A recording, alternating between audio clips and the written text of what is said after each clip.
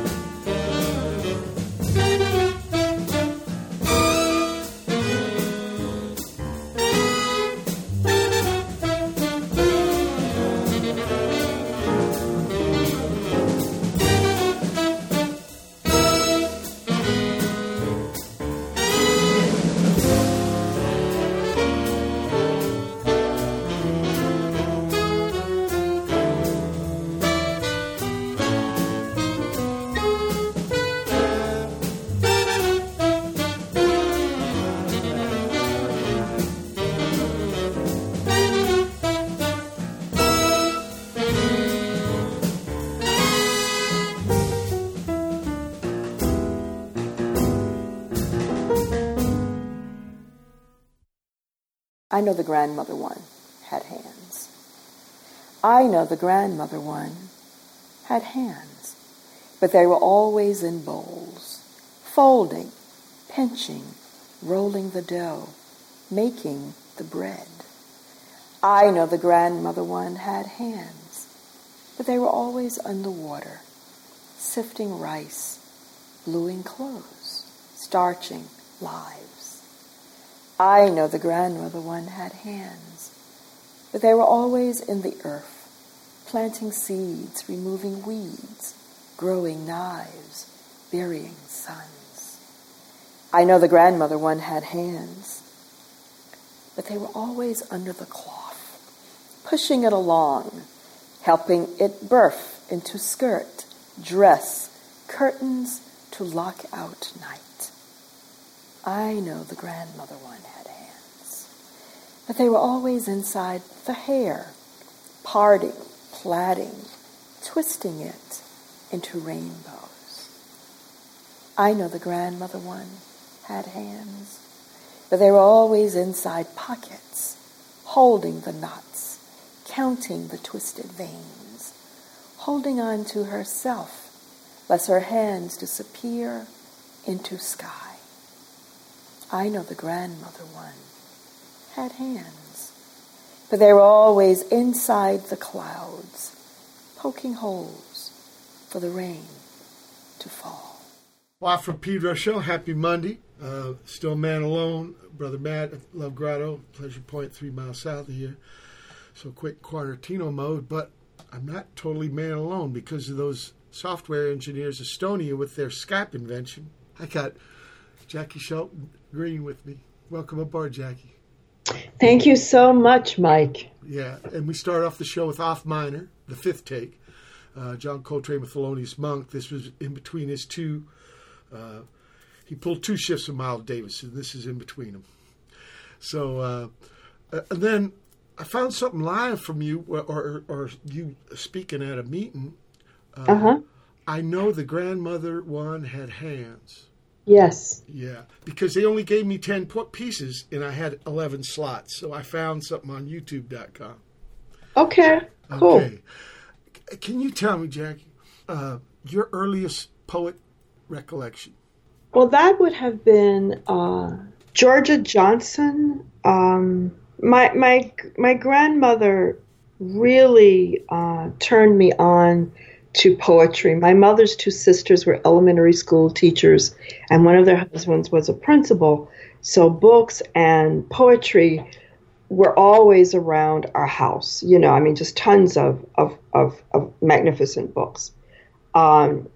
Georgia Douglas Johnson was an amazing poet for that time, and George Moses Horton, who was here in North Carolina, was a poet that my grandmother knew, and his history was that he was a slave in another part of North Carolina who was purchased by people in Chatham County. That's how he arrived near us, and he hired himself out.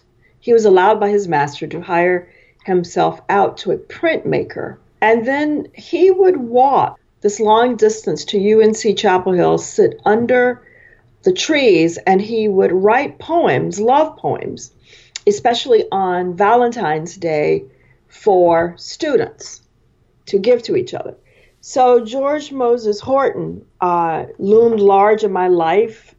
My grandmother was African Methodist Episcopal church upbringing, and you know, she'd go to these church conferences, and his poems, she'd come back with books of his poems. So we have early editions of George Moses Horton. But it was Georgia Douglas Johnson, an African-American playwright of the Harlem Renaissance, that my grandmother gave me my first experience of experiencing her work. And of course, you know, the language was very lofty and very different than the vernacular that I write in. But those two are my earliest recollections of poets, you know, before growing up in the 60s and 70s and being turned more on to the Harlem Renaissance poets and the poets of the 70s, you know, who were writing about what I'm writing about now, social change and injustice. Now, so the first poetry was read, because I'm interested in this idea between reading it and hearing it. So the first poems you experienced were from the book. It wasn't from somebody's voice. Well, so let me answer this differently. The first two African-American poets, of course, I was exposed to many, many poets as a young child. But the first two African-American poets that I was exposed to were these two. But I heard poetry all the time in my home, especially at school. I went to segregated elementary schools. A segregated elementary school where poetry, was certainly touted as being, a grand art form. And in church, as a child growing up in the church, poetry was reverent. It was sacred as the holy book, any of the holy books. So, and I hear poetry different because it's not always the text of a poem. I've learned to hear poetry and how neighbors greet each other. I've learned to hear poetry when women are talking about how to get a blue stain out of a white blouse.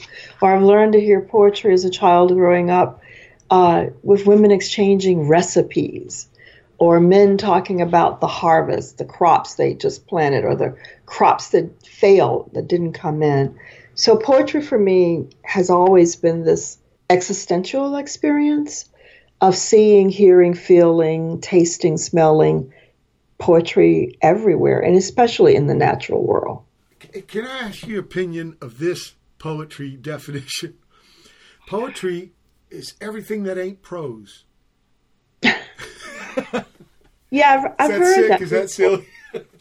I've heard that many times before, and I really accept prose poetry because I think in the telling, people find their own vehicles and forms for driving the truth onward, or for telling their stories poetically.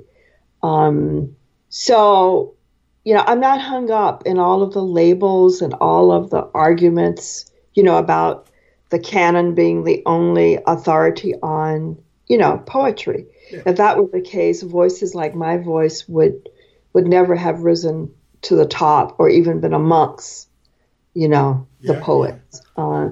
Someone said to me, I did a residency at a university close by a few years ago, and the person who was responsible for inviting me said to me one time, he said, well, the only real poets are dead Irishmen. And I said, wow, how about that? Wow, I feel sorry for you that you have not discovered the world of voices that exist beyond your narrow academic version of poetry. Yes. Maybe it was like a management technique for his mind to keep things in some kind of order. Well, they're going to always be gatekeepers. Yeah. You got this poem here I want to play, from this new record, right? A litany for the possessed. Let's listen, okay? Thank you. A litany for the possessed.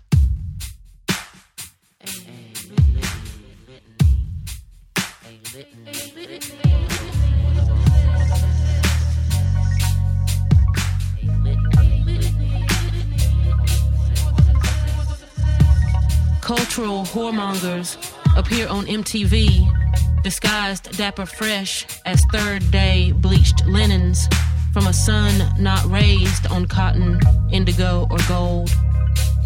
Shaking, singing, ringing, baking, dipping, gliding, stomping, sliding, prancing, bebopping, dancing, praising, hip-hopping, slipping, slurping, belching, fucking. Grave pirates sucking on the bones of spirit prophets. Malcolm, Ray, Miles, Martin, Charlie, Eldridge, Audrey, Denmark, Sojourner, Frederick, County, Nat, Langston, Zora, Louis, Richard, Nell, Mahalia, Billy, Bessie, Marcus, Gwendolyn, Kwame, Toussaint, Muhammad, Kente, tie-dyed, refried, batiqued, bleached, mudcloth, dreaded, blonde, matted, twisted, reddened, curled, permed, blackened, greened, slinging swords of Quran, Bible, Torah, bringing lies, death, deceit, disgrace, Juneteenth blood bones, sipping on holy water that runs backwards.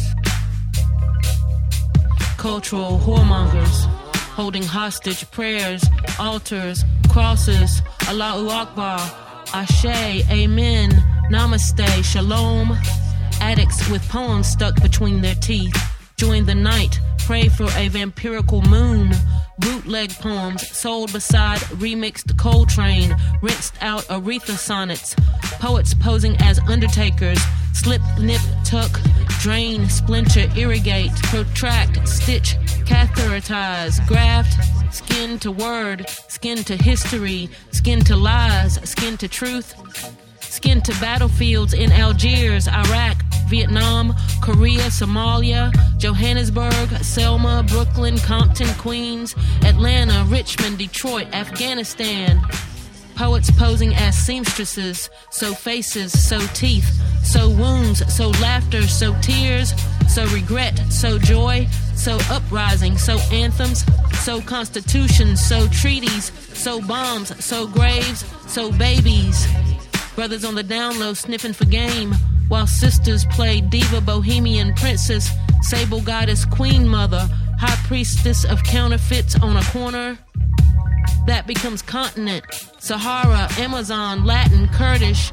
The new immigrants learn to walk, talk, become invisible, eat fire, twist glass. Flat joins round, night forgets that day is his true sister. Rivers forget to open to skies. Freedom is exposed, raw, naked, unadorned, unnamed. Cultural whoremongers, dressed up as words, metaphors, preludes, benedictions, die alone, under skies that rant, retrace, a scorn, theft, murder, lynching of a fallen muse.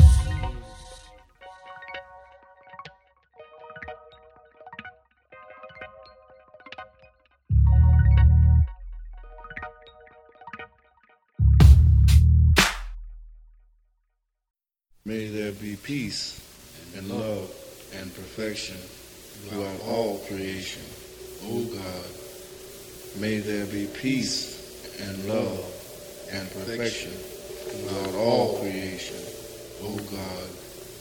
May there be peace and love and perfection throughout all creation, O God.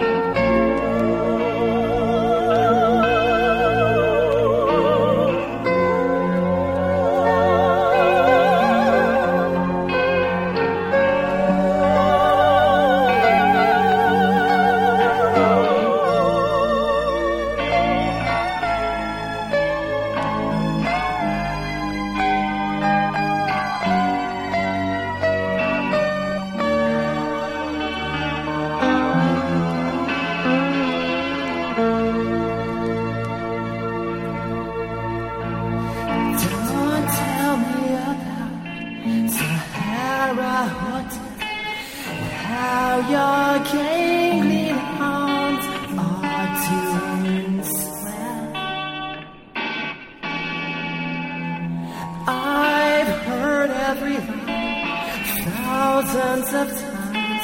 I know you're down from colors to times.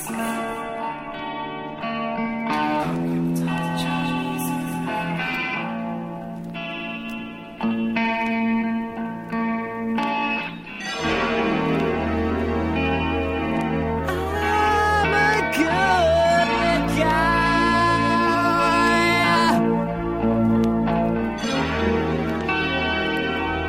but my luck's alright.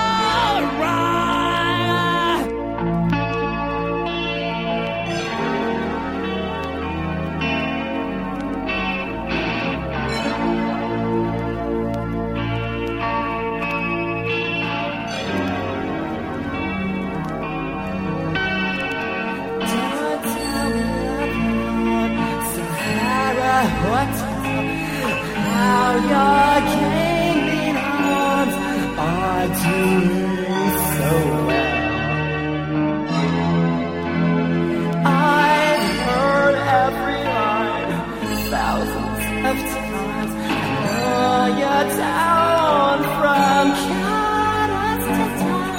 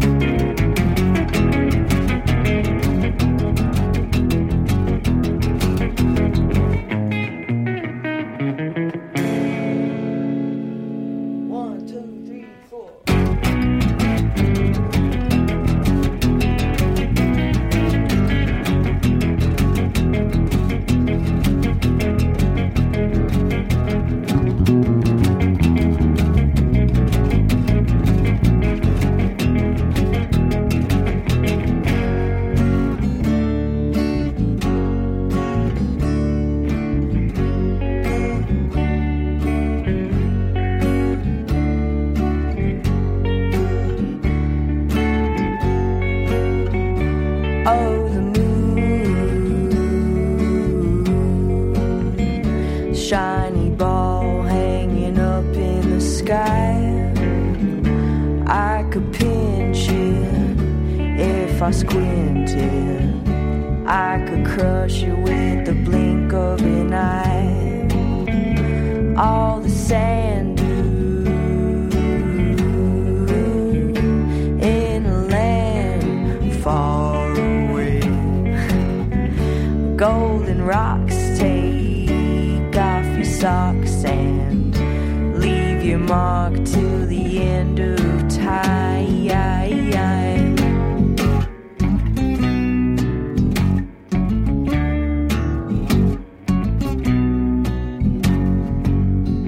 Oh, the rainbow,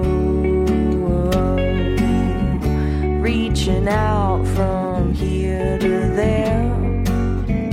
I could touch it if I trusted that this world could be so fair. And oh, my, the only thing to do now is try and not forget.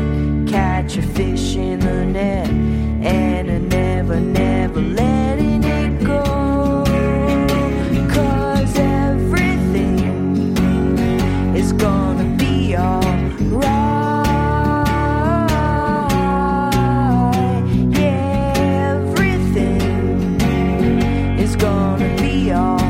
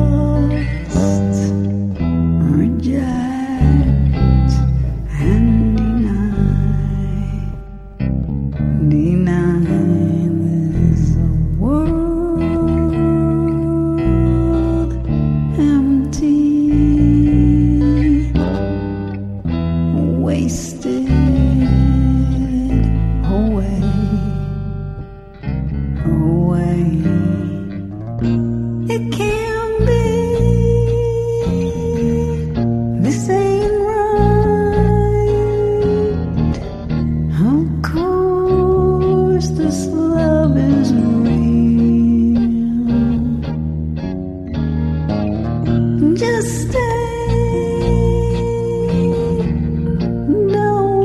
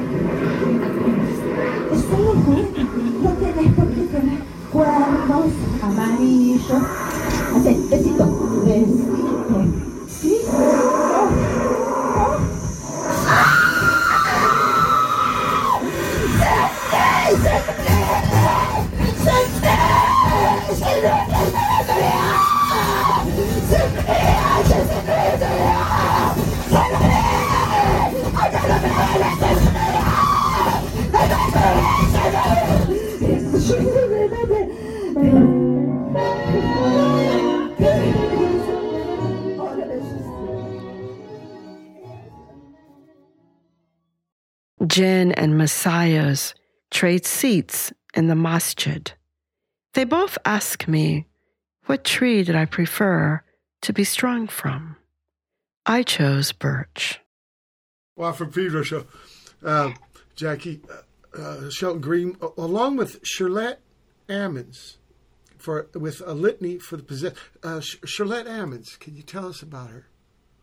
Oh, Shirlette is an incredible young songwriter. I know her as a poet. Her first book was published by We Share a publisher, who used to be Carolina Wren Press. They are now Blair Publishing, but Shirlette was published by them many years ago. She has gone on to find her own way in the world with music and poetry. She's such a badass composer, arranger, songwriter. She's also now doing documentary filmmaking. But she's a young, talented woman who I've known for several years. And when I started working on this album, I knew I wanted this poem to be included on this LP, but it's a poem that I never read publicly because I never felt like it was my voice. I've always heard a hip-hop sort of spoken word voice delivering this message, and I thought, this is for Shirlette. So we sent it to her, and she happily dropped her own beats, and this is what she came up with for Litany for the Dispossessed. So I'm just so thrilled and honored to collaborate with her. Yeah, it's great happening work. After that, we had Alice Coltrane doing The Sun, then Pat Ruthensmear with Sahara Hotel, Mayya with Oh the Moon, Ksolita Silently, Ill. These four ladies from England, they gave me after a gig a CD, Secret Life. And then Andrea Pensado with Improvised Peace at the Savage Weekend 2019. And finally, now this is a word I learned from the last poets, djinn, from Jackie Shelton Green. It's kind of a bad guy, right? Yeah. Or maybe the word genie comes from it or something, I don't know. Yeah, the djinn. Yeah. Because they had a record called Garden of Unearthly Delights, and the djinn are kind of the bad guys. They make this robot that wants to kill God, and it's an incredible piece. Like one side of the record is this big opera called Be Yonder. And it's very strange because it came out on Casablanca, which you think of Donna Summer and Parliament Funkadelic, but here and the drummer man was Bernard Purdy, incredible cat. So it's a trippy record. It's like a whole band, different than their other ones where they're just a little conga. But that was a eye opener for me when I first. It was Mick Jagger was in this movie, and I heard Last Poet. It was called Performance, and I was a teenager, and whoa. So I don't know when you found out about Last Poets, but it was. Oh, I've known the Last Poets since the day they published. I have all of their LPs. The one where I was standing on the street with the blue. Yeah. Yeah. And dashiki's on, and yeah. Yeah, David Nelson, who's now David, Yeah. and I go way back. For a long time, we were corresponding. I don't know if he's still in Israel, but he left America and he was living in Israel. But I cut my teeth as a teenager on the Last Poets. The Big Apple, New York. Oh yeah, right. That's on that album. Yeah, I played that album endlessly. And I must say that, the voices of that period really validated me as a young African-American, rural, Southern, Black girl finding her way with poetry and really depending on poetry to save my life on so many levels. So I remember how excited I was to hear this poetry that had been set to music and the audacity, the boldness, the fierce language. It just, it fortified me, truly fortified me as a child of the 60s, experiencing and living the civil rights movement. Can you remember the first poem you wrote? The first poem I wrote in around about the 5th grade. And, yeah, I sure do. I also have a funny story. My brother and I we're the youngest of 5 grandchildren of my maternal grandmother. My cousins were all in college when I was, growing up. So North Carolina Central University had then, and it still has, the exact same creative arts journal for poetry, photography, for art. And my cousin, who was in college, I remember I was in the 5th grade, and I gave her poems, and she submitted them, and they never knew they were coming from a 5th grader. Well, they published them. And I remember I was like over the freaking moon. And I looked, I recently went back and looked, I found one of those poems, and I thought, what 5th grader has that kind of perspective of discernment that I could actually write poetry that did not sound that sophomoric or childish. And my little head was just blown wide open, But yeah, that's the first poem I remember. Now, as a smaller child, I actually thought I was writing poetry and writing books, and I would write I don't know what I was writing. I'd write tons of things and fold them up into tiny strips of paper and fold them up very tiny and put them in jars, like the jars that my grandmother used and my mother used for preserves. And I would bury them in the yard. And I also would sit in church and write stories on the back of the fans, inside the hymnals, inside the the Bible.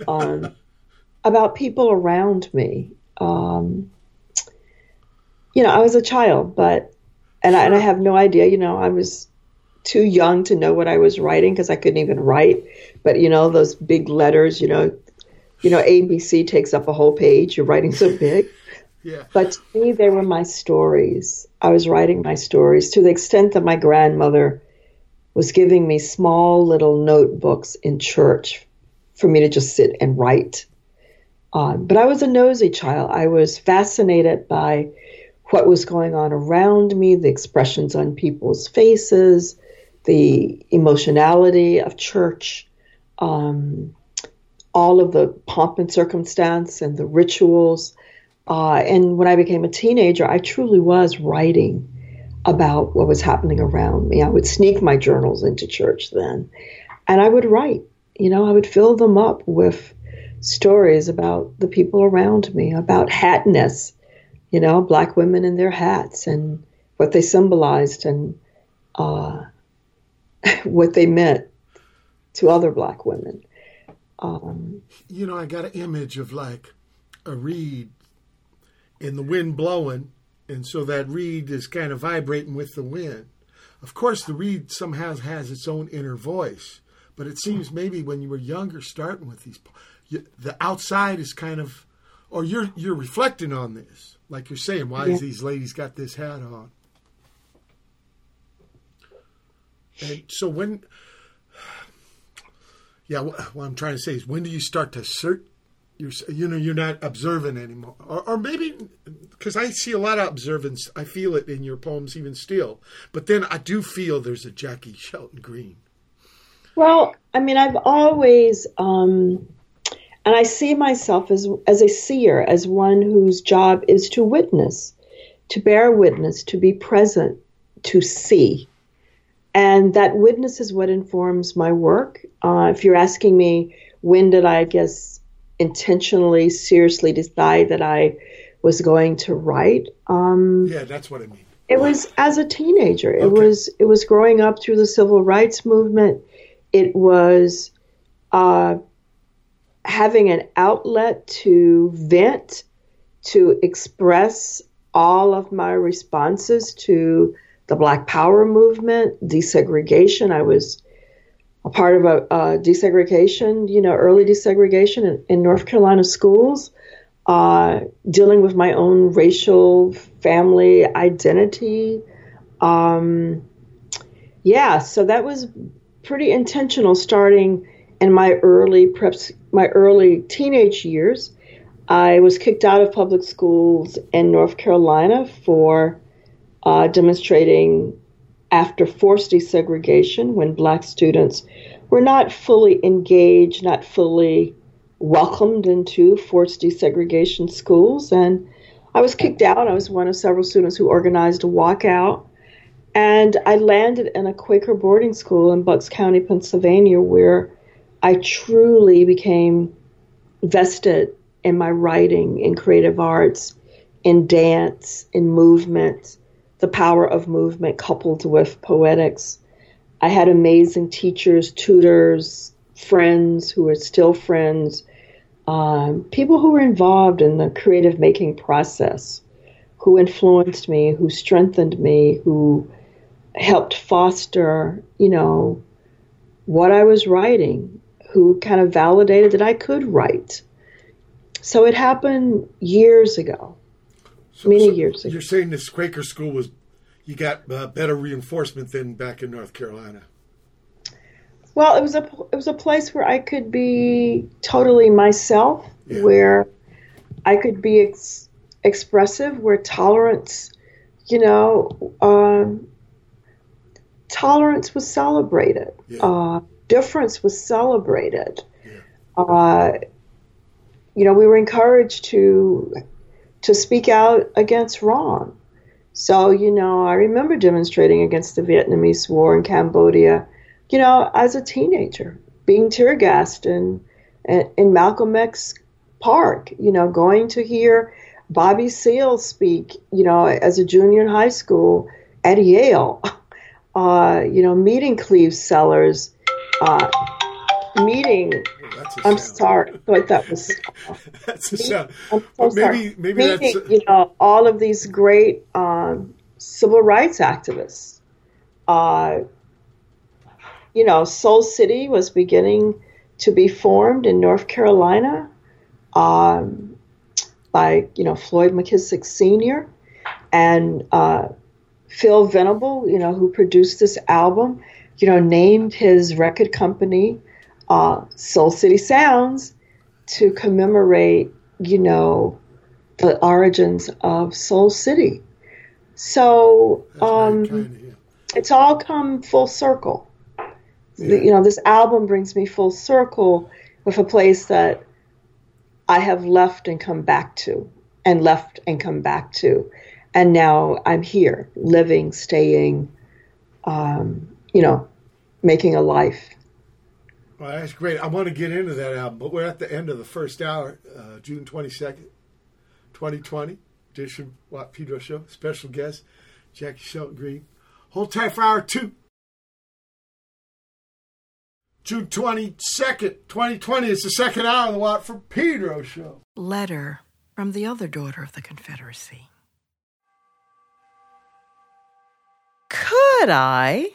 Would I, have been your black Confederate princess, emblem of truly a new dirty South, a new rag for all the wiping, swiping of blood-dazzled sidewalks, trees bent heavy, heaving beneath black claws, tigers, and bears.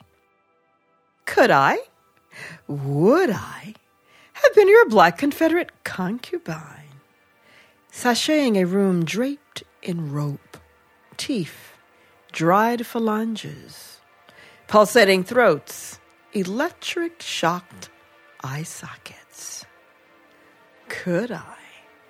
Would I have been your black Confederate dominatrix, razor blades trapped beneath my armpits, whips growing like hair across your ribs, your mother's mother's mother raising out of a hell box to reclaim her name, the last of a savage cave tribe buried alive beneath a southern mansion crest.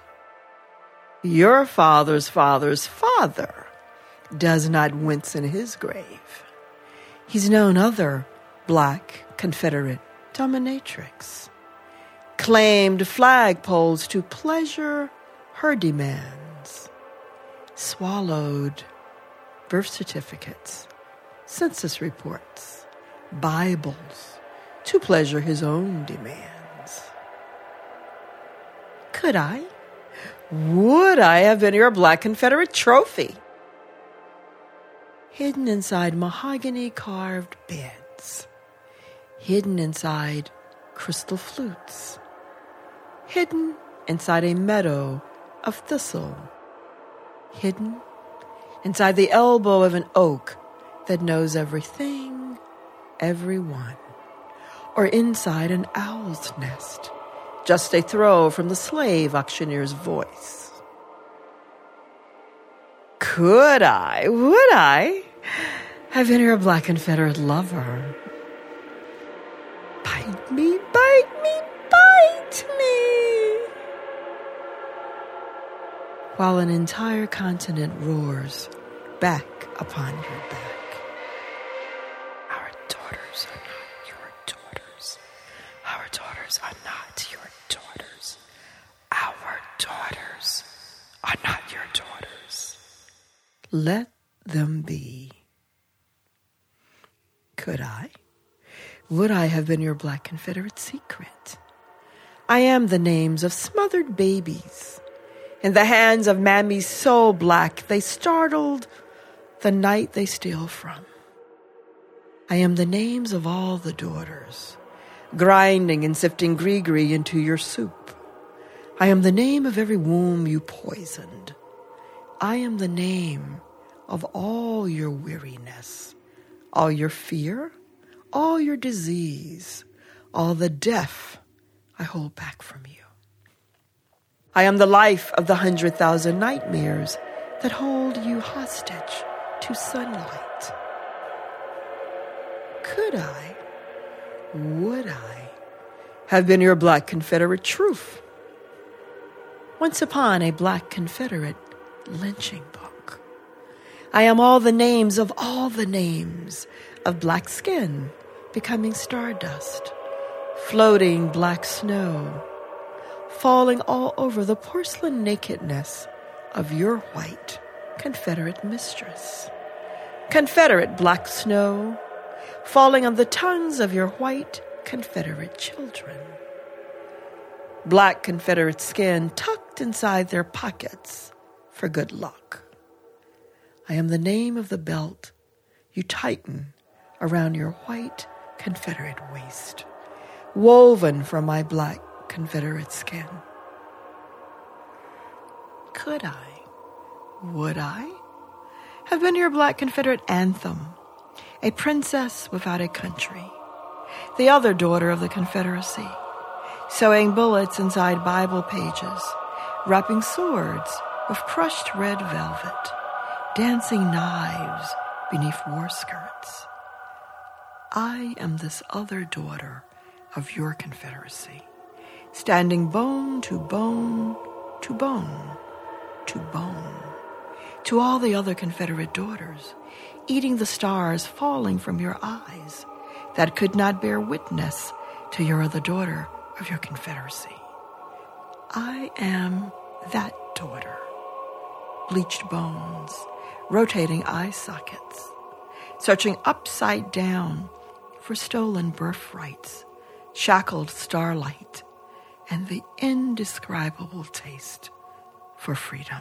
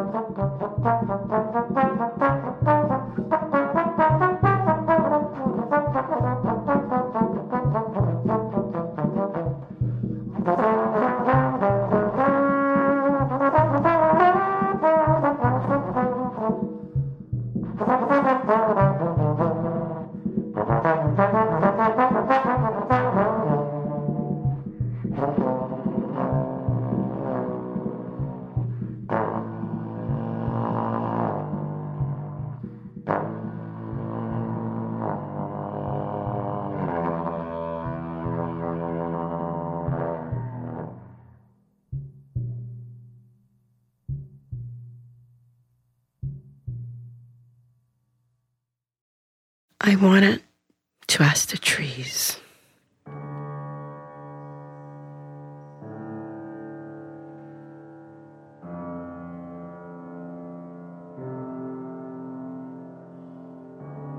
I wanted to ask the trees, do you remember? Were you there? Did you shudder? Did your skin cry out against the skin of my great uncle's skin? Was the smell of bark a different smell from the smell of meat flesh, human meat flesh? Beloved father, husband, lover, friend, man flesh. Could the air discern burning tongue from burning arm? Does the neck bone stay intact or grizzle like the shaft of toes, fingers, ears? I wanted to ask the trees, were you there? Did you shudder? Are you an elder that wailed out loud when they strung him up on your youngest branch? No mercy even for the lynching of new sprawling birch limbs, just learning themselves how to crawl towards an unemancipated sky. Are you a grandchild or great-grandchild of the tree that drank his blood? The tree that cried tears into the rope around his neck, his arms, his legs. I wanted to ask the trees, but the ground spoke first. Annoying, perfectly manicured azaleas, annoying, perfect graves of perfect skeletons, whose blood-stained hands are forever etched on the hearts of my ancestors who cry out to me. Plantation ground scratches the soles of my feet. Ancestors beg me to lie down, be still. They waited so long for this day, when someone would come and dance with their spirits.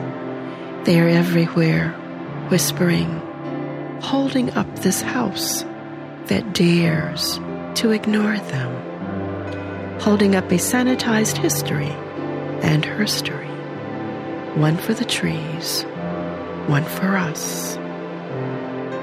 I wanted to ask the trees, do you remember?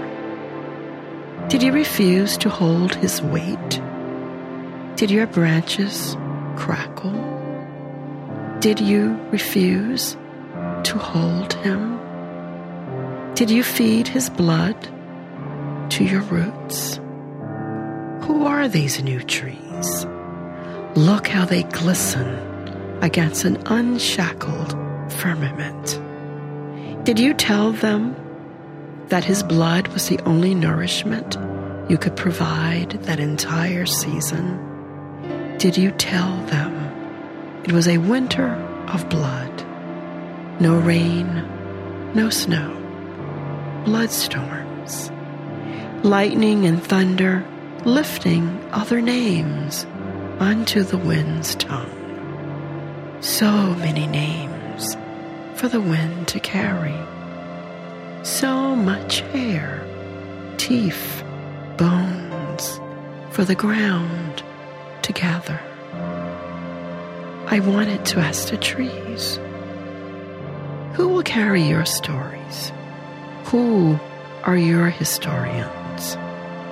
Who will measure the rings of ropes that wrapped around your waist, your shoulders, under your arms, beneath your head? I wanted to ask the trees, did you forget to breathe when the red thunder inside you painted everything the color of love? I want to ask the trees, do you remember? Do your branches still crackle with his weight? Do you shudder? Do you know mercy? Watt from Pedro Show.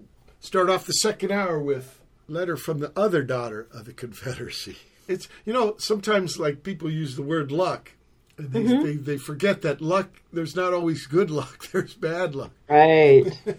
So they say lucky, so be careful for what you wish for. This is true.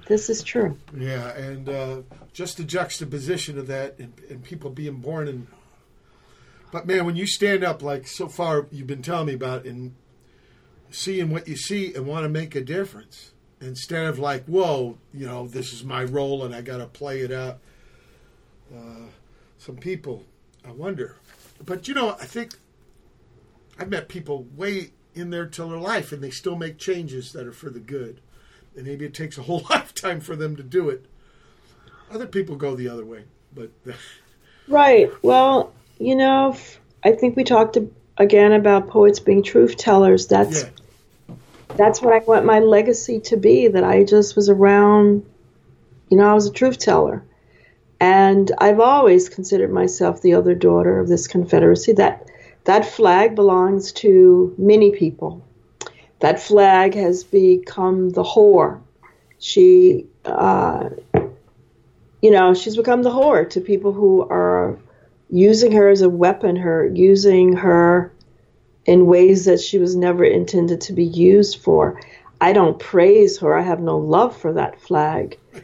But it's amazing how history can be distorted, rewritten, resituated, Sure. for wanton needs of people. So it's just interesting to watch that flag. My biggest fantasy is to scribe a poem that I would have some incredible needlepoint worker like emblazon across the Confederate flag in thread. But this is my flag. Letter from the other daughter of the Confederacy. This is my flag. This is my Confederate flag that I'm flying against that flag. And I wrote this poem the night that Silent Sam, the monument that stood at the University of North Carolina for many, many years, the night that it was toppled. I was watching it come down on the 11 o'clock evening news, and the poem just, the ancestors, the spirits, they just came and they wrote the poem. And this is it, Letter from the Other Daughter of the Confederacy. But this was my response. Yeah. Now, you were presented with opportunity to do this record. Of course, you got a big collection of poems, but you wanted this one to be on this record. Oh yeah, it was time. It was time. When I say it was time, that again, it's my truth. It's my truth, and it may not be anybody else's truth, but it's my truth, and I have to be true to myself. I have to first honor my own truths, hold them up, validate them. But this is also me standing up to those who are waving the Confederate flag in my face as a gun. And I know that guns are real, and many of the people in my neighborhood, in my county, when I go to the grocery store, these men are packing weapons. I just read last week someone screenshotted where a very racist person had written that there will be consequences for taking down the latest monuments that were taken down in Raleigh this past weekend. And what was very powerful, the language was, we're just waiting for President Trump to give us permission, the go-ahead to start shooting. So if people do not understand that there is a war on Black people, that there is a war on anything, because to me it's a war between good and evil. There is a bitterness, there is a nastiness that tastes so good to some people that it is the only orgasm they intend to have. Yeah, I totally relate to that. It's weird. It's like they got a Jones. We played Barry Berko band out of Tel Aviv with Golden Girl, and then Level a Square, Dan Clucas, Jeb Bishop, David Smith, Matt Crane. And then a poem by you on the record, I Wanted to Ask the Trees. Yes. Which is, they're all related, they're all connected. It's a lot of depth there. I wanted to Ask the Trees is about the lynching of my great uncle that I did research on. I've been back to this it's now a historical historical space for people to go visit this old house, this family that owns it's a remnant of a plantation.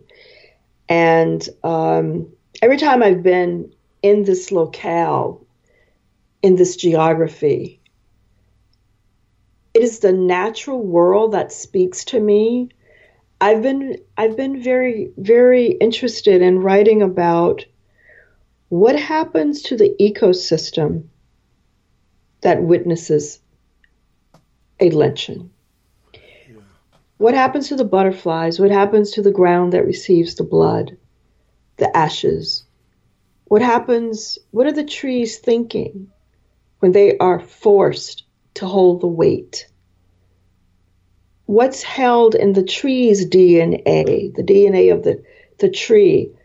And who is the historian for the DNA to tell the story of what it has been forced to hold? So that poem speaks to my wanting to ask the trees. Were you there? Yeah. Do you remember? And this poem you wrote, too, has got a nature connect. The river speaks of thirst. Yes. Okay, let's listen. The river speaks of thirst.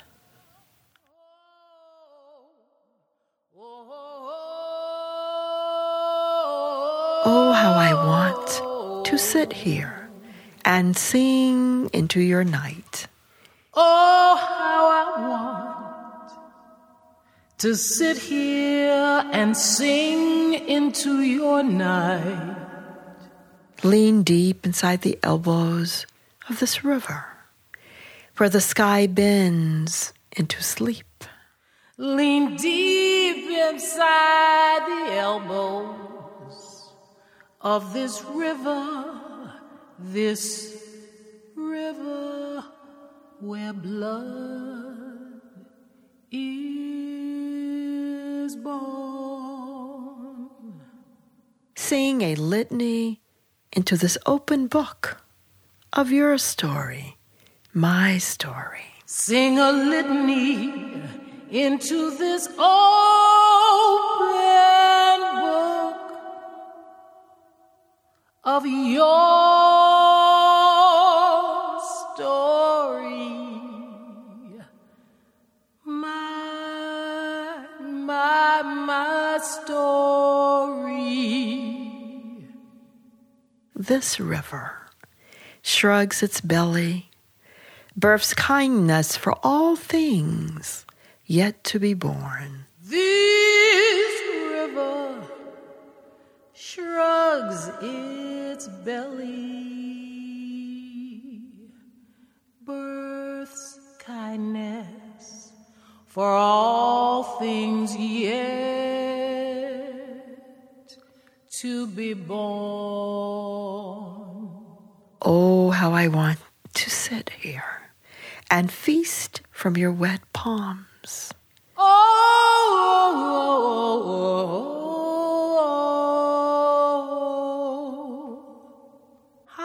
I want to sit here and feast from your wet palms.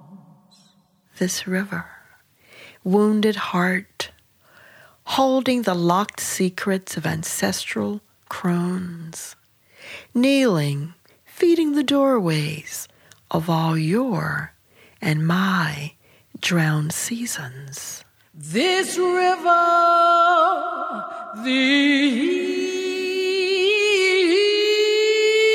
this river,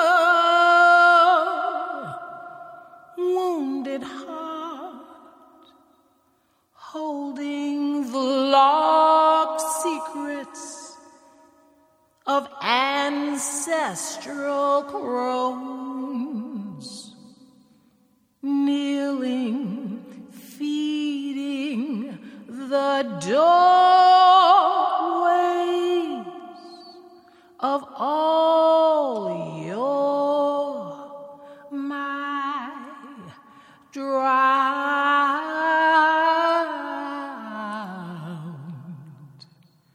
seasons.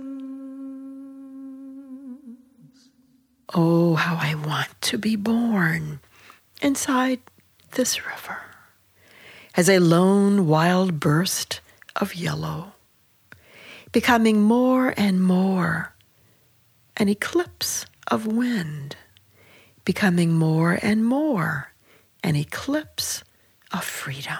Becoming more and more an eclipse of wind, becoming more and more an eclipse of freedom.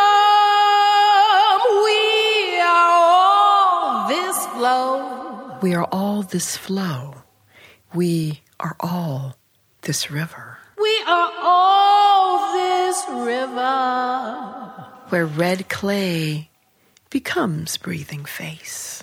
Where red clay becomes breathing face. Oh, how I yearn to empty the veins of my life story into this nameless, pregnant river. Like you, like me, it also struggles to remember its own birthing, its own flow. Oh, how I yearn to empty the veins of my life story into this nameless, pregnant river. Like you, like me, like you, like me, it also struggles to remember its own birthing, its own flow. Wide, deep story that swallows forest, that births newness inside the whisper of this story, this hungry thunder. Oh, how I yearn to bear such freedom.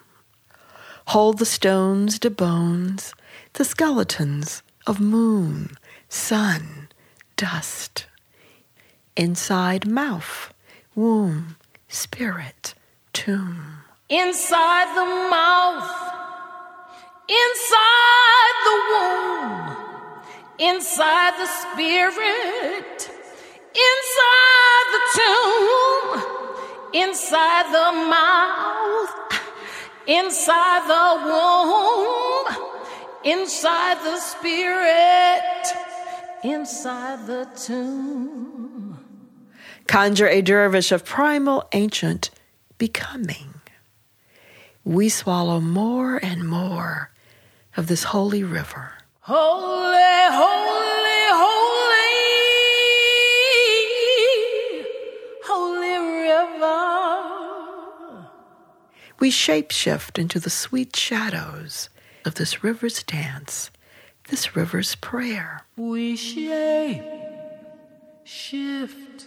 into the sweet, sweet shadows of this river's dance, of this river's prayer. Howling when it runs backwards. Howling when it runs backward. Remembering other names, other skies, other songs. It's birthed and sung. Remembering other names, other skies, other songs. It's birthed, it's birthed, and sung.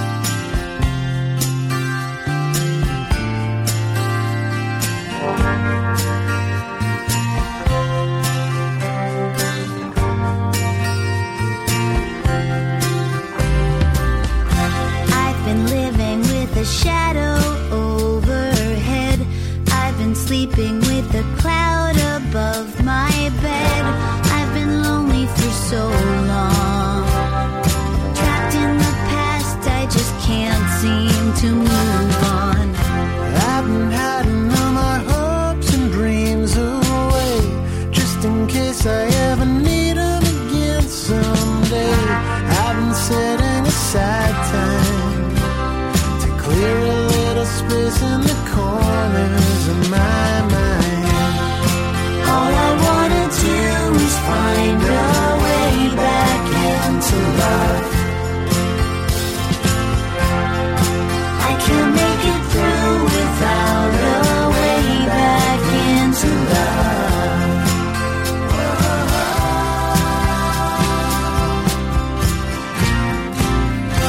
I've been watching, but the stars refuse to shine. I've been searching, but I just don't see the signs. I know that it's out there. It's gotta be something for my soul somewhere. I've been looking for someone to shed some light, not somebody just to get me through the night. I can use some direction, and I'm open to your suggestions. All I wanna do is find a way back into love. I can't make it through without a way back into love. And if I open my heart again, I guess I'm hoping you'll be there for me in the end.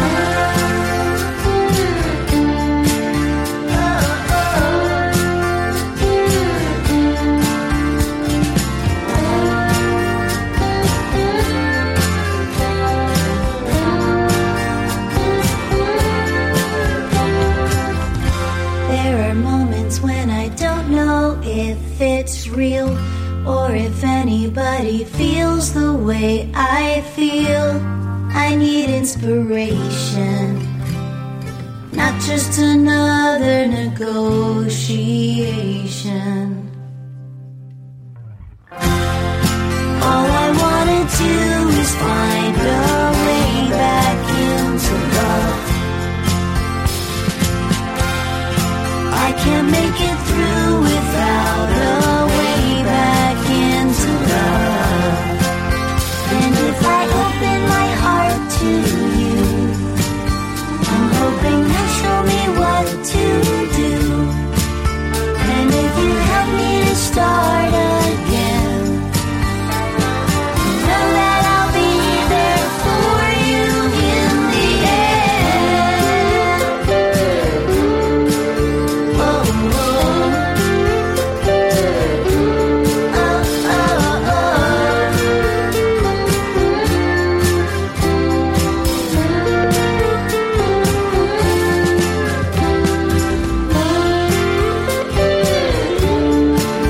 Oh,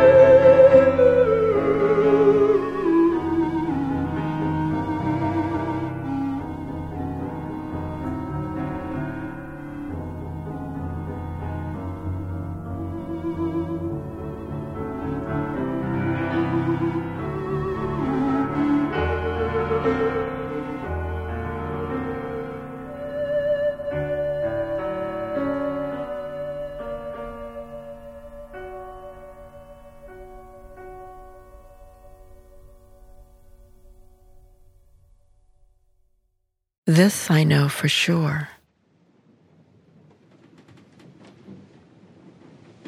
We are the breath, the skin, the muscles, the heart, the hands, the unmeasurable bones whispering across the Atlantic Ocean.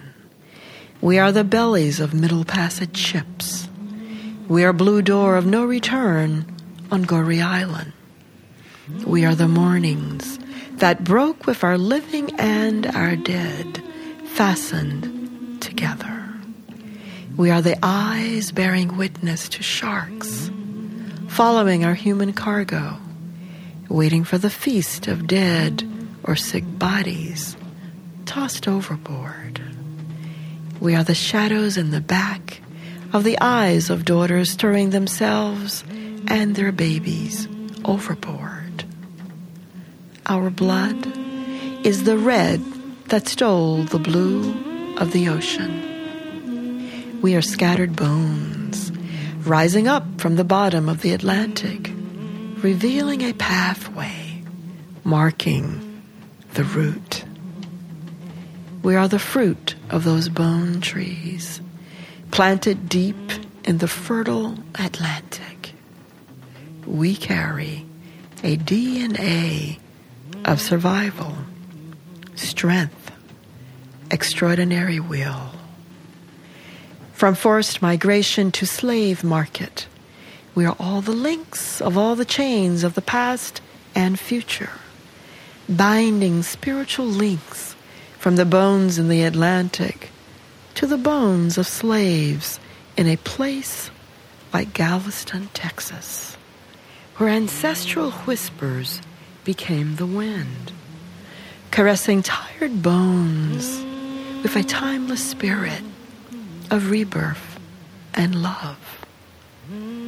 The wind heard first, whispering from the trees, from the ground beneath their feet, whispering, freedom, freedom, freedom, freedom. Oh, freedom. The wind knew and rattled tiny bones beneath the feathers of birds. The wind knew, giving voice to the rain falling, creating fertile freedom ground. The wind whispered to every butterfly, every insect pollinating from flower to flower. Freedom, freedom, freedom. Eagles stopped in mid-air to listen to the wind's song. Freedom came today. Freedom came today. And because our people are a chosen people, we could understand the dance of the trees, the tremble of the water. Hoes stopped striking. Hands stopped picking. Feet stood still. A mighty storm named freedom rained over them, soaked them clean. Mothers kissed hope into the air above babies' heads. Grandmothers and grandfathers stretched prayers into a sky that would not bend. Men ask, where will this freedom live? Children ask, what does this freedom taste like?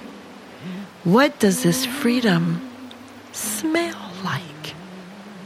What does this freedom sound like? What does this freedom look like? Mama, tell me, what this freedom gonna feel like? We screamed a jubilee into the clouds. We shed the skin of a slave. We shed the rags of a slave into the river.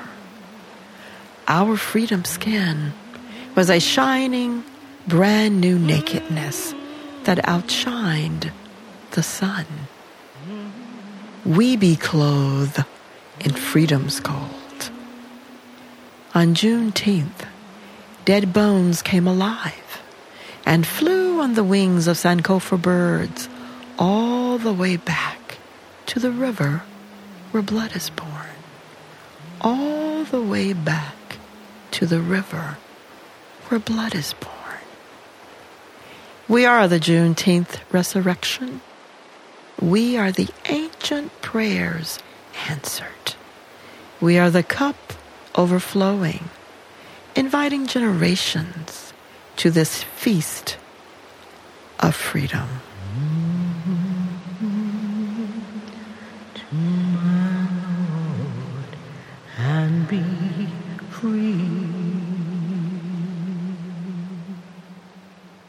Well, for Pedro Show, yeah, The River Speaks of Thirst, Jackie Shelton Green featuring nnenna freelon. It started all over again, Midnight Minds, Bentley and Silverman, way back in love, Lydia Kavina. She's one of the virtuosos of the theremin, back when it was invented by that guy named Theremin. Improvisation. And then finally, this I know for sure, Jackie Shelton Green featuring Jennifer Evans. So again, this is two more collaborations you did for the record. Yeah, when I was in the studio, I always knew that I did not want an album that just featured my voice, just reading my poems.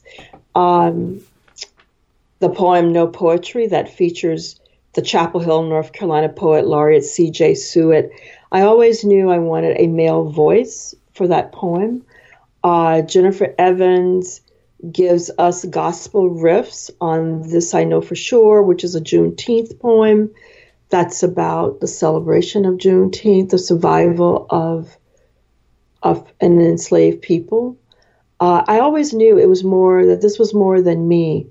I wanted other voices to carry the words. I wanted other voices to hold the poems. And to be honest, I wanted the magic that happens when you invite a musician, to give back your words differently. So it all worked. I'm very pleased and I'm very humbled and honored with nnenna freelon is an incredible 5 or 6 time nominated Grammy Award singer. She's just an incredible jazz musician who has toured all over the world, as well as Shirlette has toured all over the world with her band. And Jennifer has her own gospel CDs. So I'm just honored to have the voices of people who I honor. I honor their artistry. I am deeply humbled by the love that they have for me and the fact that they are compassionate listeners, not just active listeners, but compassionate listeners who could hear my words and hear how to bring them out into the world, expanding on my voice. You know what I'm saying? Not competing with my voice, but expanding and enlarging the poetics. A true collaboration. Yes. Yeah, which means dialogue. Building something beautiful. We're at the second hour, Jackie. June 22nd, 2020 edition of Pedro Show. Special guest Jackie Shelton Green. Hold tight for hour 3. June 22nd, 2020 is the third hour of the Watt from Pedro Show. The communion of white dresses. In my dreams, I am all the women in generations of white dresses, white Sundays that cover altars and all the hushed seams of white linen. White gloves lift, pour, sift whispered prayers across crystal cups. Blood becomes bread. I learn to lift white dresses over my head, careful, not to disturb the pleats that will soon be crushed by hungry hands. What is the difference between standing, pouring blood down the throats of phantom believers, and kneeling before the parched lips of a nameless lover. White dresses bear secrets in the neckline, along hem stitches.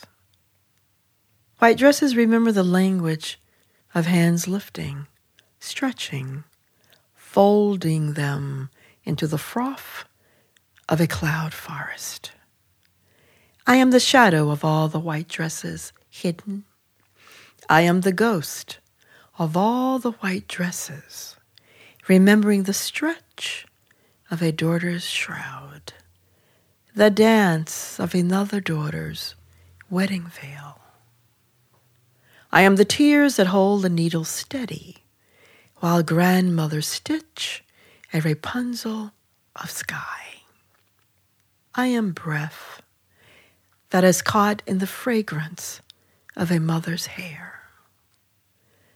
White communion dresses wade in the holiness of a forced faith that does not rhyme with my name. I become red, fierce, bloody ocean, swallowing a procession of white dresses at dawn. Rapunzel, Rapunzel, let down your hair. Come dance in the cloud forest. Come dress the nymphs in your long silky strands. Come lift the skirts of thirsty virgins. Stand beneath the altar to catch all the white dresses that they are casting into the wind. My shoulders sigh under the reluctance of stiff, coarse white dresses, woven with shards of prisms so tight the waist becomes prison. I want to undress my Sunday body for slow, patient redressing of Saturday night black lace, black sweat, a black promise to erase this white stain. White dresses become harsh smears, confessional cages. White dresses on my skin remind me of the unraveling of crows hiding in the elderberry tree, hiding all things shiny, all things unborn to a womb of ink. This is the tightness inside the throat of a white dress that pulls stitches tighter, that threaten mutiny. I am the night walker in white. I am the song of the legend of the woman in the white cloud forest, who is known to eat the lace from her sleeves, her collars, her buttons. White dresses become succor for a timeless famine. White dresses, white doves, white stones, white crosses, white veils. I am the one chosen to commit, conceal, execute, reveal, undress the sorcery, betrayal, acquisition, acquittal.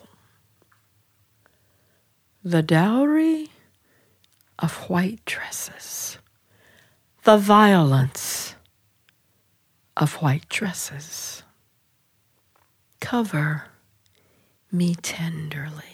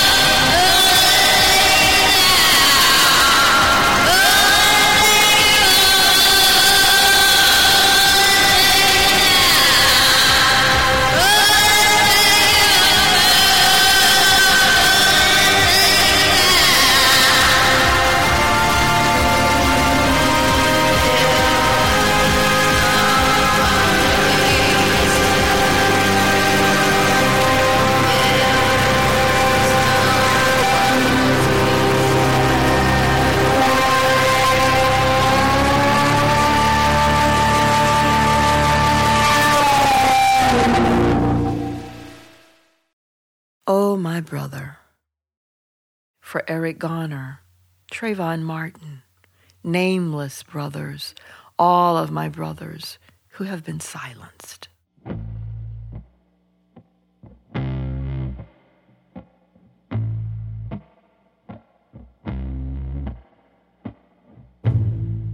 Oh, my brother, I will weep for you whenever the sun rises or falls. Your shadow has been betrayed. The red of the bullet bleeds and covers every breath of all the life you've lived. Oh, my brother, I will stand here and wail your name. Hold the bullet inside my mouth that cannot stop convulsing with pain.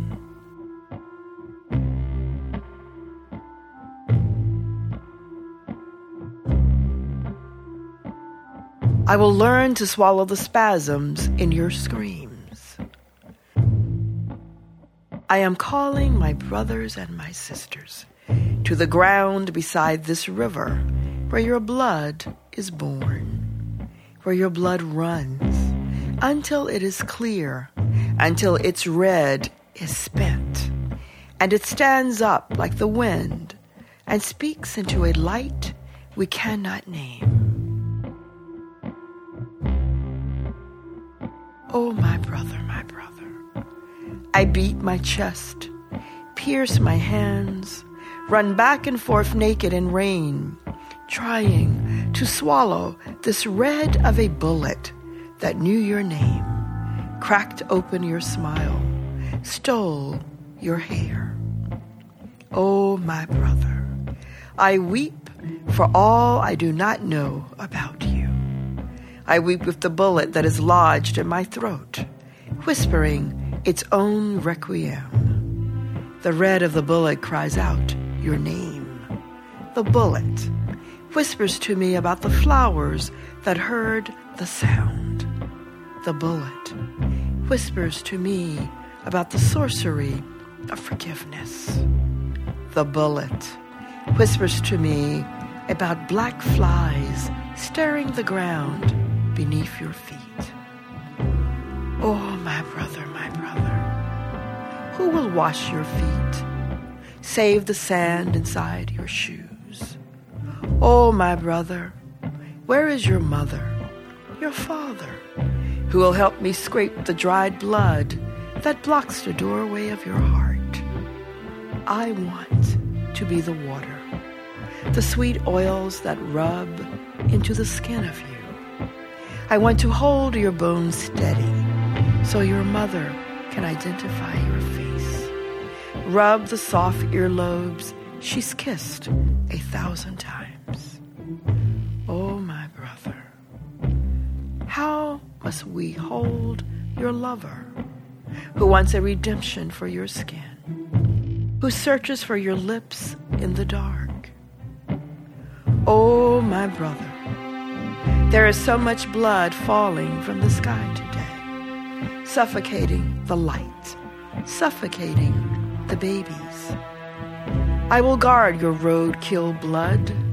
If necessary, I will chew the bullet and digest metallic contradiction. I will be the shovel and the crib. I will sing your name into the wind. I will sing your name until the wind lifts it from my tongue and sings your legacy into the 10th degree of sound. I will wail the presence of your history through this throat that is out of rhythm. We be poets, the daughters of your winters and sons of your summers. We be ancient scribes, the architects of your sweat and your tears. My poems will be forever screaming the life of you. I dare the red of the bullet to forget. I dare the killer of you to remember. My words are the acid erasing the crime scene. My words are the softness of all the evidence of ghost hidden beneath your shirt, inside your underwear. Hungry ghost, casting your name into rivers. Oh, my brother. Oh, my brother. Oh, my brother. What are the ancestors singing? Oh, my brother, you don't have to behave in your grave. Oh, my brother, call me, and these lyrics will gather arms, stage your rebellion. The red of the bullet has the poetry of your spirit embedded with indelible ink. Oh, my brother, hear the wail of the red of the bullet. Hear the space between your ribs crumble. Hear the sounds in your chest become a roaring ocean. Hear the butterflies cease flying. Hear this silence that will not be quiet. Well, for Pedro Show, we started the third hour off with the Communion of White Dresses, Jaki Shelton Green. Then we had No Time for Zola Jesus. And finally, Oh, My Brother, Jaki Shelton Green. And, well, they're all very relevant. I mean, it's trippy. But are you surprised sometimes how some things you might have wrote start to resonate with a drama that's unfolding right at the moment? Well, of course. The thing for me is that what's unfolding right now is not, it's like watching old reruns of Bonanza, and then you realize, oh shit, Bonanza's never stopped not running. I mean, it's the same reel. It is the same reel. We're just stepping on it at a different juncture of it. The poems on this album were written, some of them years ago. Yeah. They've not been published yet. But they certainly weren't written as a response to what's happening right now. Yeah. But I think because it is a continuum, as history is, you know what I mean? The poems are very appropriate for right now, but they were appropriate when they were written. Yeah. They would be appropriate 10 years from now. Excuse me. So that's the power of witness, is trying to just it's zooming in and giving attention and being attentive, and being here now. So the here and now for Oh, My Brother, I wrote that poem, way back when we saw this onslaught of murder, right, of police brutality. Right. But I could have written it the day that George Floyd was murdered as well. Yeah. As a matter of fact, there are people who thought that it was for George Floyd. I was like, no, there's a list before him. He just got in line with all the others. Right, the Bonanza rerun. Yeah, so... Terrible. Right. And that's what I like about poetry is that it does not have a time stamp. There is no expiration date. Yeah. It's timeless. I read classics now that we all do, and we find ourselves right inside of something that was in the 13th century. And I'm sure it happened to me when I read that big poem, the Commedia. Dante, right. It was like, this guy wrote this for me, but it was 700 years ago. Right. There you go. I'm curious, in music, in the studio, we got to sometimes do more than one take. Did you do that with this? So interesting. The making of this album was so sweet. It was funny. We were not in a big studio. Alex Farrell, who is our amazing engineer, invited us into his home. We made it in his living room. Sounds great, though. It sounds great. That's right, because he knows what he's doing. It was sweet. It was low key. We were working with professional people there were like maybe 2 or 3 takes for there are a couple of poems that it was more me, like Alec would say, oh, that was great. I was like, nah, I want to do it again. But no, it wasn't a lot of retaping.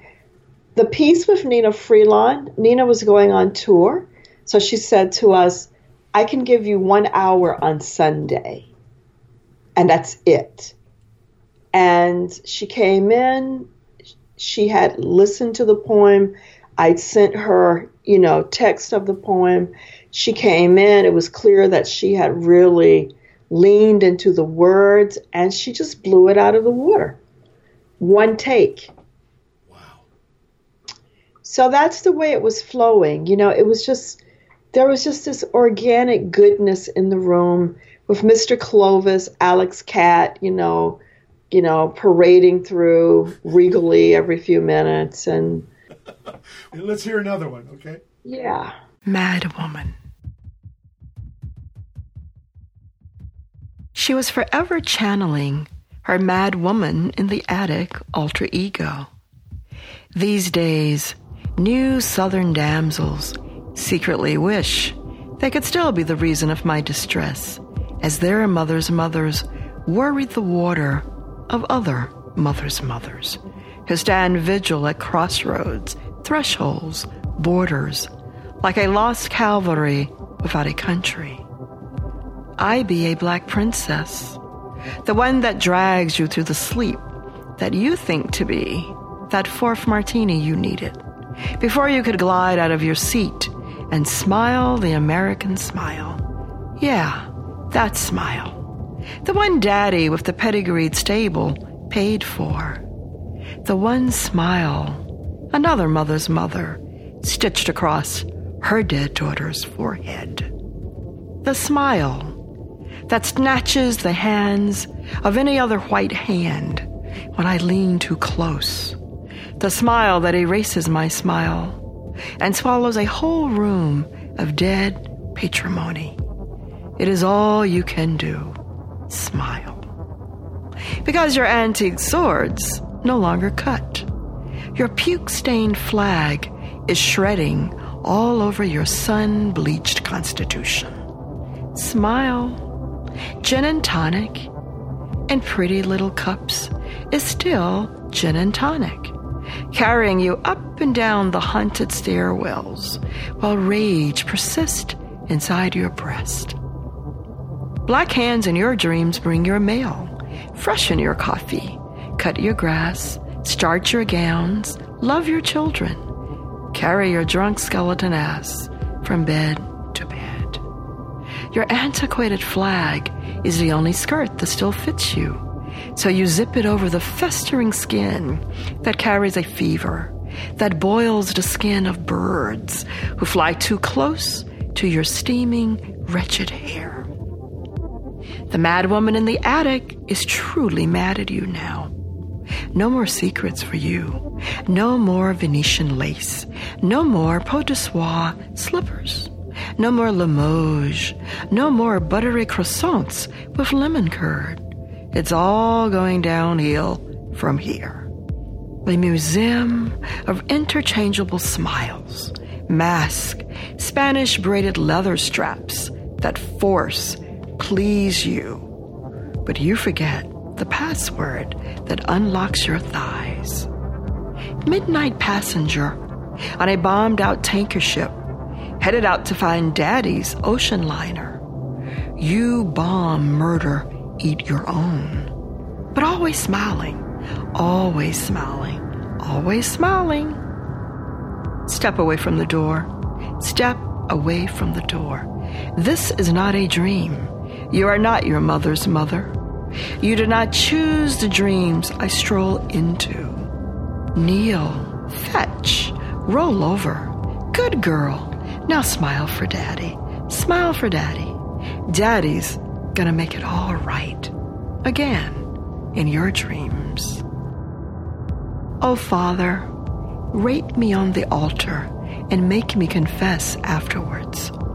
All the testaments inside between my legs are hallowed. Be my name. Be your name.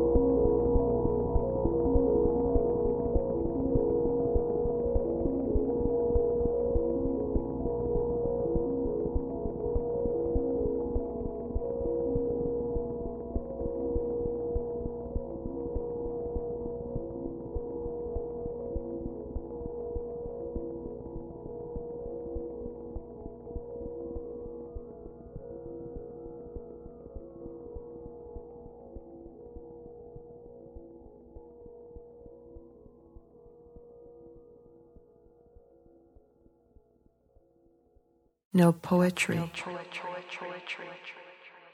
No poetry for these hands. No poetry for these trees. No poetry for these men. No poetry for the time you chase. No poetry for the dreams that hold you hostage. No poetry for the truth brewing inside crooked hallways, crooked courtrooms, crooked jailhouses. No poetry for the fog covering the blood. No poetry for the noose flapping against the wind's tongue. No poetry for the words that make it happen. No poetry for the accused.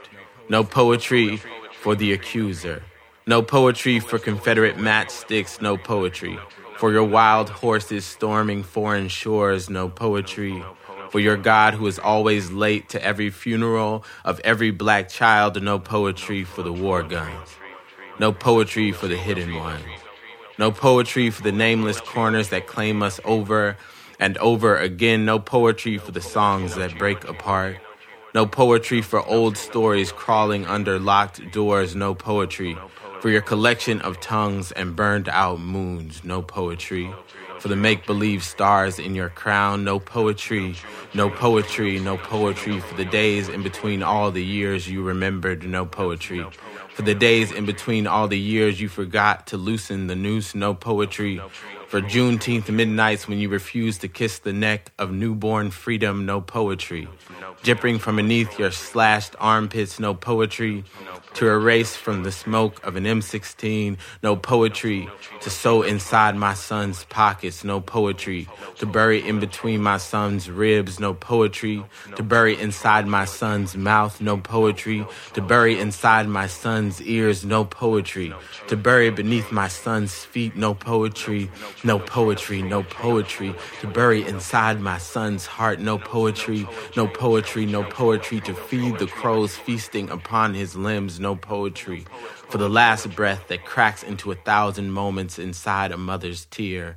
No poetry for the light inside our children's eyes trying to find their way home. We are all the poems kissed by the beloved. We are all the poems daring to grow inside empty bowls. We are all the poems lurking in the shadows. We are all the poems that cannot be forced into cages. We are all the poems holding up the sky. We are all the poems that will no longer sacrifice our seeds to a toxic wind. We are all the poems rattling the ghost bones of the Middle Passage. We are all the poems pissing on blood-stained flags. We are all the poems peeping in windows. We are all the poems dressed to kill. We are all the poems that will not be quiet. We are all the poems waiting to sharpen our oyster knives. We are all the poems wrapped up in dangerous hair waiting to strangle history. We are all the poems that dance and sing us beyond the currency of our skin. We are all the poems becoming forbidden medicine. We are all the poems our ancestors carried from sea to shining sea. We are all the poems unwritten, uncensored, unworthy of your memorials, constitution, air, water, land. We are all the poems. We need to start a revolution. Well, for Pedro Show, yeah. No poetry, like you were talking about the poet or real. What would you call it? What about rap? To me, that's poetry. Like we were talking last, poets. So C.J. Suitt. Right. Well, poetry, rap is poetry. Yeah. Okay. Okay. It's just that I'm 67 years old. Yeah. And, it's an art form that, it comes after me. And I feel kind of stupid I really feel like I'm appropriating something that's not age appropriate. I love rap. I love good rap. I love good spoken word.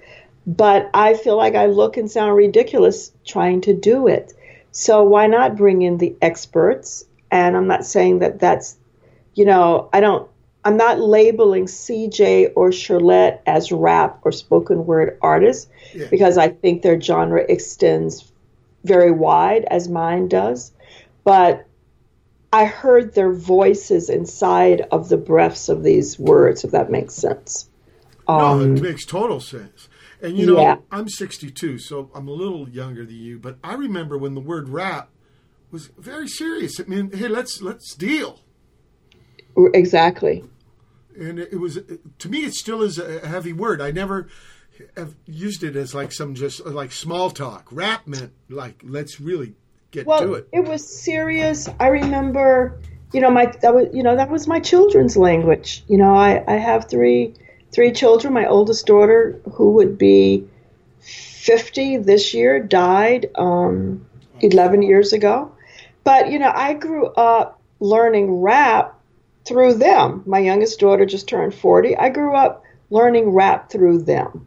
So, I was kind of jealous that wasn't, that wasn't my generation, because I would listen to the seriousness of Tupac and all of these young people and wow, wish I had written that. Wish my brain thought like that.